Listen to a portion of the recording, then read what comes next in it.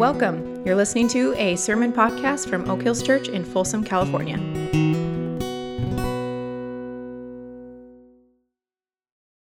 We are continuing our this fascinating series we started a couple weeks ago in the book of Jonah. So if you would stand at this time, I'm going to read Jonah chapter 3. I believe it's in your app if you want to follow along, or if you have your Bible. It is from Jonah chapter 3. Sometimes people wonder, why do we stand and why do we say this is the word of the Lord? I've been asked that question a few times. Just simply a way of putting ourselves in front of what we believe to be God's voice to us, what he's attempting to say to us through these stories and through these passages. And so we want to be in a posture of humility and receptivity, ready to hear it. And then when I say this is the word of the Lord and you respond with thanks be to God, it's a way of declaring into the chaos of our world that we believe this, that God's word is true. We believe it has something to say to us. So it's a way for us to yet again declare that our hope is in God and that we trust him. So Jonah chapter 3, I'll read all 10 verses. Then the word of the Lord came to Jonah a second time. Go to the great city of Nineveh and proclaim to it the message I give you. Jonah obeyed the word of the Lord and went to Nineveh. Now Nineveh was a very large city. It took 3 days to go through it. Jonah began by going a day's journey into the city, proclaiming, 40 more days and Nineveh will be overthrown. The Ninevites believed God. A fast was proclaimed, and all of them, from the greatest to the least, put on sackcloth. When Jonah's warning reached the king of Nineveh, he rose from his throne, took off his royal robes, covered himself with sackcloth, and sat down in the dust. This is the proclamation he issued in Nineveh. By the decree of the king and his nobles, do not let people or animals, herds or flocks taste anything. Do not let them eat or drink. But let people and animals be covered with sackcloth.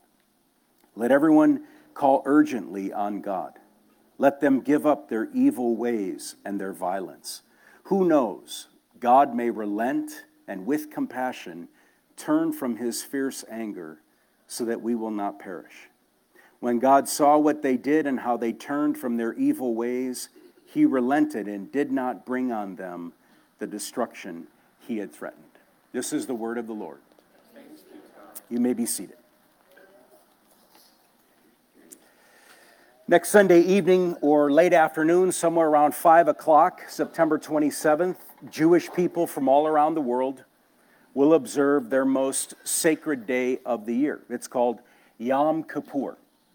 It means Day of Atonement. And if you know a Jewish person, whether they be Orthodox or not, probably next Sunday afternoon around 5 p.m., they will be making preparations to celebrate and recognize Yom Kippur. Yom Kippur occurs right after the start of the Jewish New Year, and for 25 hours, Jewish people will fast, they will confess their sins, they will pray, and they will worship God in a series of synagogue services. It is a day to get right with God in the Jewish tradition. It's why it happens shortly after the new year begins. It is a day for Jewish people, again, whether Orthodox or not, to reset, if you will, with God, to once again come and have their sins acknowledged and atoned for, to set the foundation for the coming year. And the origins of this sacred day are in the Old Testament. You may remember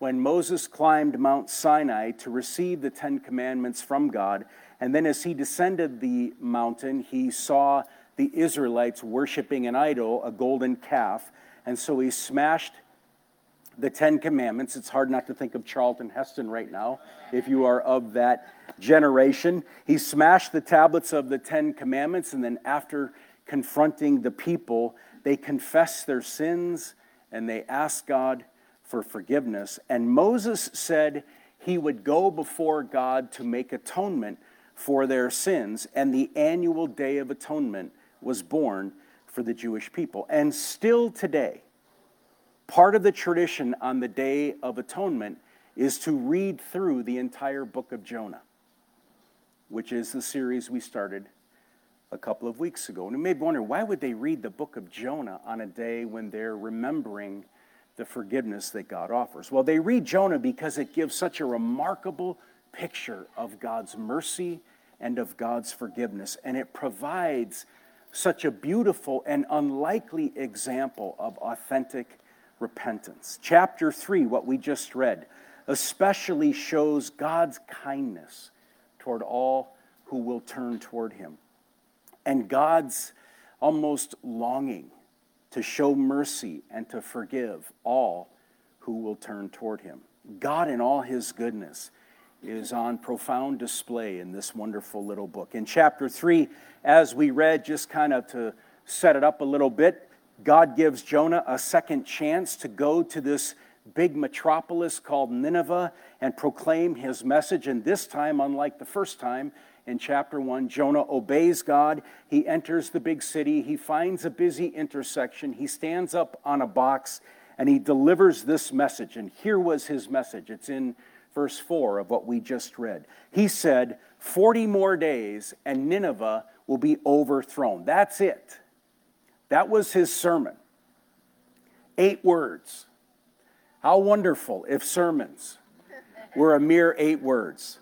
8 words, get this, spoken to people who were not asking for God. 8 words spoken to people who were not looking for God. 8 words spoken to people who didn't realize they were missing God. An 8-word sermon where God is not even mentioned. And yet, verse 5, we're told the Ninevites believed God. A fast was proclaimed, and all of them, from the greatest to the least, put on sackcloth. It seems fairly obvious. God wanted to rescue the Ninevites, and Jonah's 8 words is all he needed to reach their hearts. Sackcloth, really nasty thing. It's this kind of scratchy, itchy fabric made out of goat's hair. And it was intended to be uncomfortable. It was intended to be something you don't want to settle into.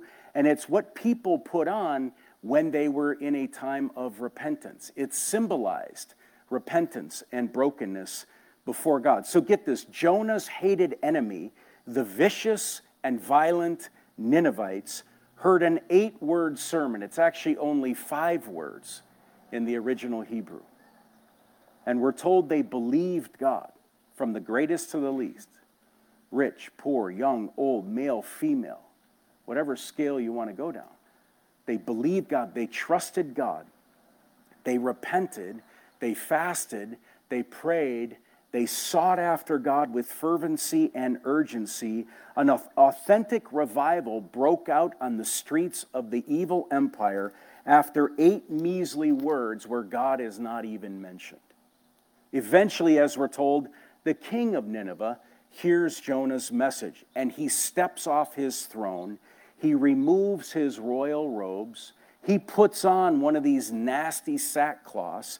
He sits down in the dust, we're told, a broken and repentant leader who is beginning to come to terms with God.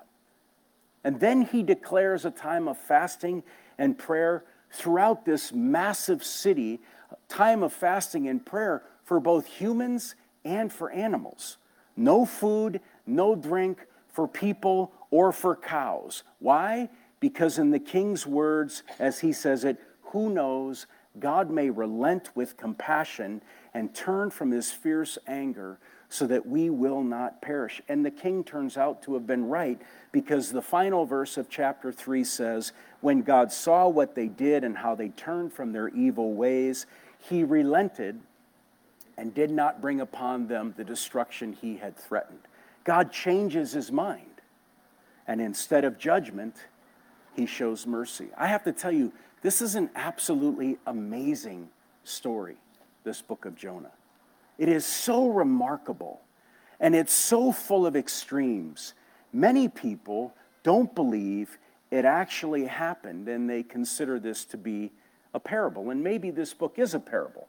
The point is not lost either way. The book is full of all sorts of fascinating extremes and contradictions and paradoxes. Things that leave us scratching and shaking our heads, kind of going, what? How does this work? Here's a few. Jonah the prophet resists God while the pagans respond to God. Jonah the prophet runs from God. The pagan Ninevites run toward God. God is all ready to punish, but in the end, he shows mercy. Contradiction, tension, and paradox.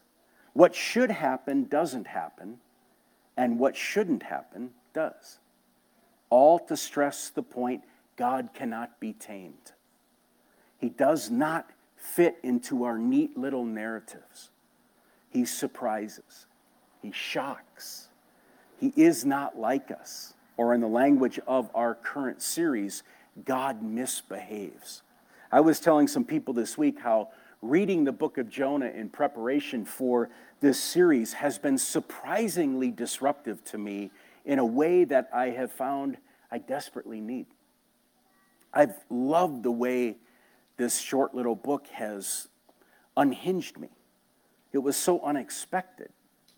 In reading this a few times through, I've found myself struck with a new vision of who God is, a fresh vision of who God is. Reading through this has exposed some complacency in me, especially this chapter 3. It's rattled me to read about these Ninevites and their response to God. Reading through this book and this chapter has raised some hard, but I think helpful questions for me. And so today, I want to share 3 hard, but hopefully helpful questions that at least are rattling in me as I read chapter 3. Now, these are the questions that I feel like I'm being asked. They're aimed at me. They're not necessarily aimed at you, but they may be helpful to you, or they may prompt you to consider your own questions this fascinating story stirs up in you. So 3 questions that come to me and are being asked of me out of chapter 3. The first is, how does God see my enemies?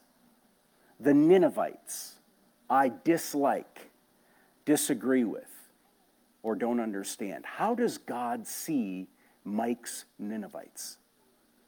How does he think of them? How does he see those who think or believe or vote different than I do? How does God see, and now I'd like you to fill in the blank with a person or with a group you disagree with or dislike or consider an enemy for whatever reason. How does God see this person or this group?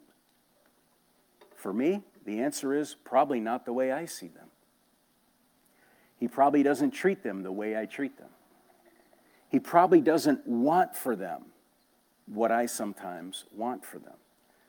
See, the Ninevites, as we mentioned a few weeks ago, were as far gone as one could be. They were absolutely far gone. They were violent, they were vicious, they were godless, and they were arrogant. And when the Assyrian Empire was running the world, they absolutely were a torturous regime. They were enemies of Israel. They were oppressors of Israel. They were tyrants of injustice. But here's the mind blow. God wants to reconcile them. See, no one is beyond his reach. No one is beyond his love. God loves his enemies. He loves his enemies. He loves those who reject him. God loves my enemies. He loves my Ninevites, those whom I dislike and with whom I disagree and don't understand. His posture toward my enemies is love and mercy and grace. See, this chapter reveals God's heart for human beings. There are no limits to his love and to his mercy. Wherever we try and drive the stakes of God's love and mercy in the ground to mark off how far they extend, put one there, put one there, put one there, put one there. This is how far God's love extends. Whenever we do that, God comes along and he yanks out the stakes and he moves it 100 yards out further because his love and his mercy never cease, and no one is beyond it. Second question this chapter stirs in me: have I made this faith journey too easy and convenient? Or put it another way, am I taking God's grace for granted? Again, I'm not throwing this at you. I'm trying to hear this come at me from this story. In July, I drove to Carlsbad with both of our dogs. One 13 pounds, one 85 pounds.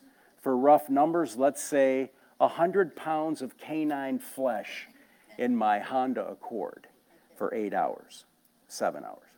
The day before I returned from Carlsbad, I had a hunch the air conditioning was failing. When I dropped out of the Grapevine and into the valley on the drive home, I knew the air conditioning had failed. 107 degrees, I looked at it, from the Grapevine to my driveway. It was worse than it sounds. There were times, especially the big lab, he was in the back seat, and I glanced back there, and he's looking out the window. I'm convinced he was thinking, I'm just going to jump. This is a nightmare. I bought a bag of ice at Julie's suggestion, this big bag of ice. I'm dumping it down my shirt. I'm taking blocks of it and chucking it over to the 13-pound Shih Tzu. I'm throwing a bunch of it back to the lab. These dogs are looking at me like I was being abusive to them, throwing ice at them. So now I got the window down. I'm chucking ice out onto I-5 because the ice wasn't working. I will not soon forget that eternal stretch of I-5 with trucks rumbling by as I sat in this hot car with a duet of dogs panting the entire time.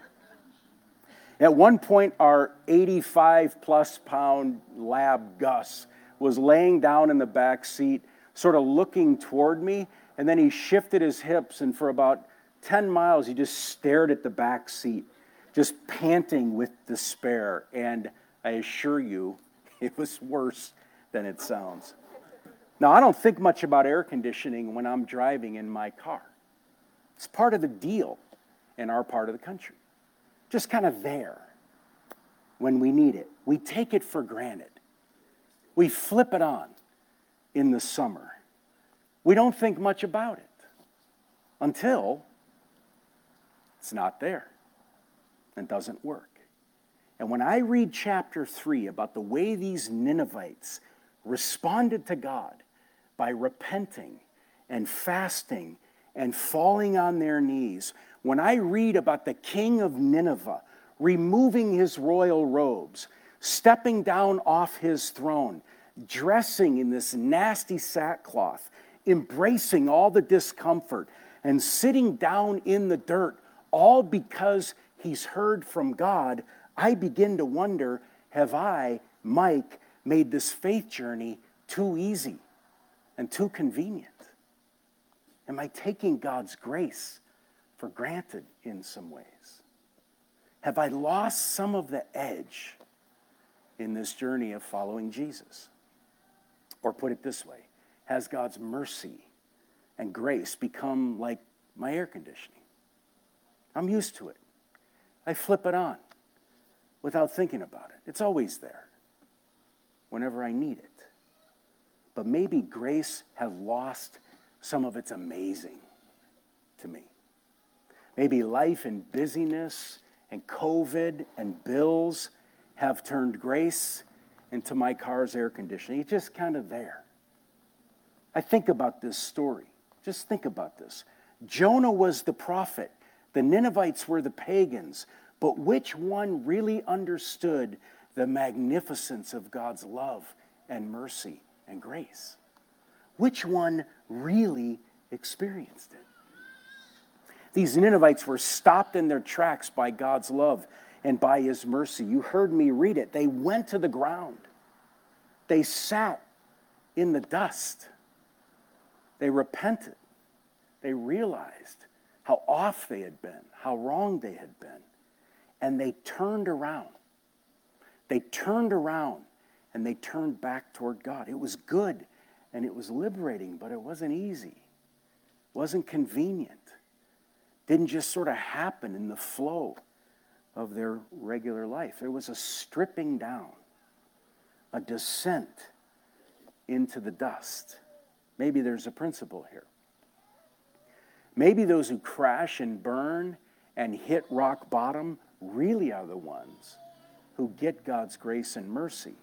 And maybe those who manage the crash and the burn and just sort of skim the bottom don't quite get God's grace and mercy. What does this look like for me as a Christ follower? This picture of repentance and pursuit and seeking after God, not trying to create this dark cloud of heavy-handedness, simply trying to ask the question, what does it look like for me to be in an ongoing journey of repentance, this ongoing journey of me turning back to God again and again? Last question, what's my vibe?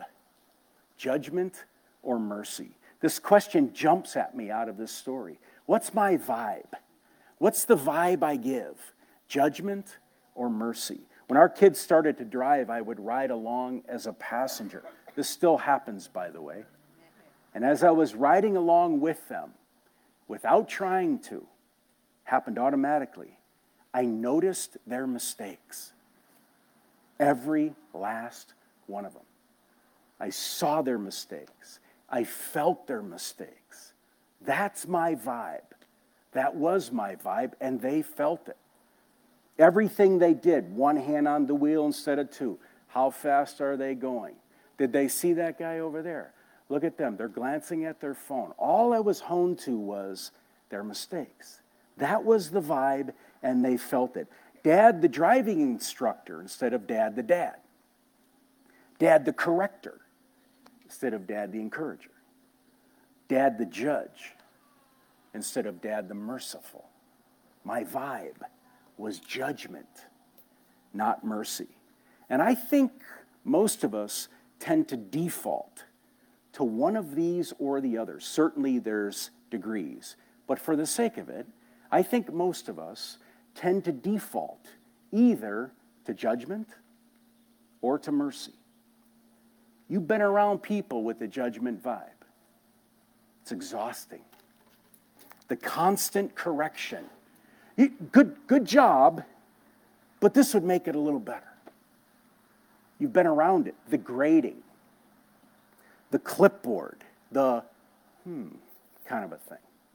The disappointment, the never enough.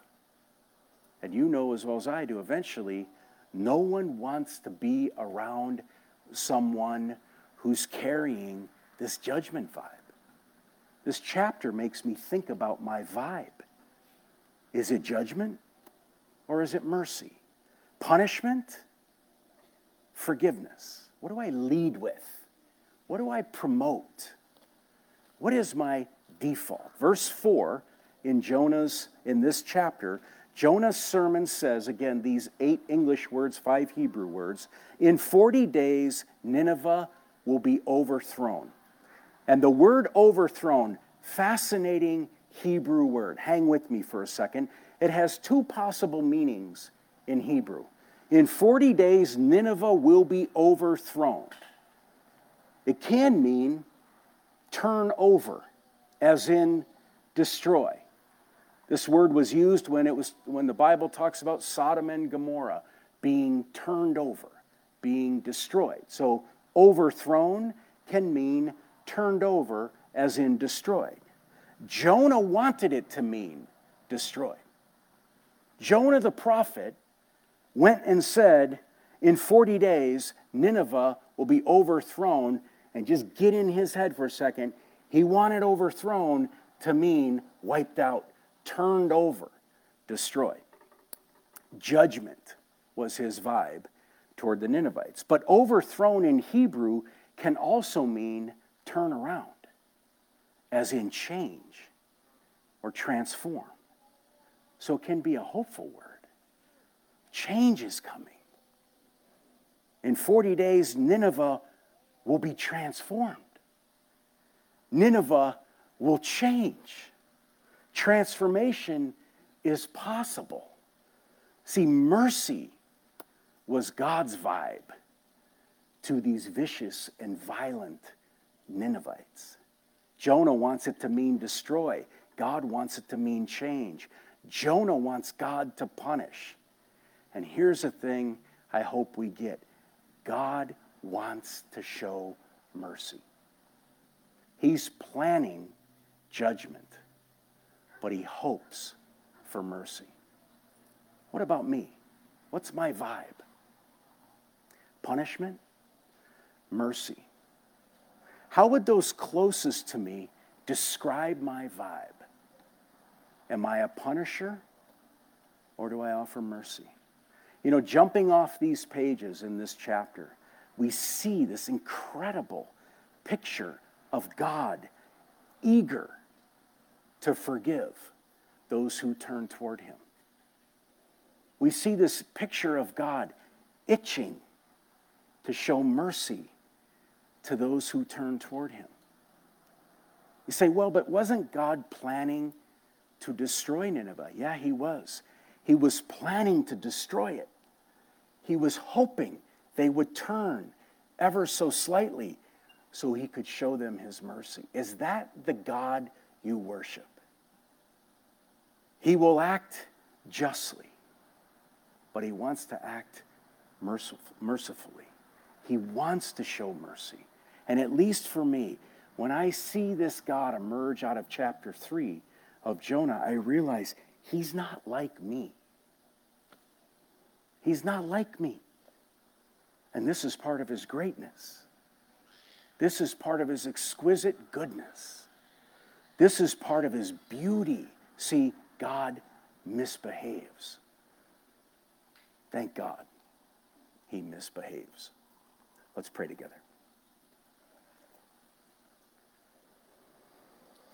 Thank you, God, for your truth, for these stories that point to something unexpected. They point to the reality of who you are. Not what we want you to be, not what our wounds need you to be, but to who you actually are. A God of exquisite mercy. A God who will do what is right and just. And a God who absolutely longs to show mercy. To be kind, even toward those who reject. To display kindness and show mercy, that those who reject might turn around. Thank you for the kindness you show us. For we turn away from you. We go Jonah's way constantly. We run away. We disobey. And we are so very thankful and humbled that your mercy is new every morning. Lord, on this day, we proclaim that you are just so incredibly good, indescribably good, magnificent in your beauty, overwhelmingly kind. We are never beyond your reach, never beyond the long arm of your love. And we continue to pray that this exquisite, majestic, wondrous beauty of who you are would captivate and enthrall and compel us to increasingly live in surrender to you. For in you we find the life we're looking for. Lord, you are good, and we celebrate your goodness today. In Christ's name, amen.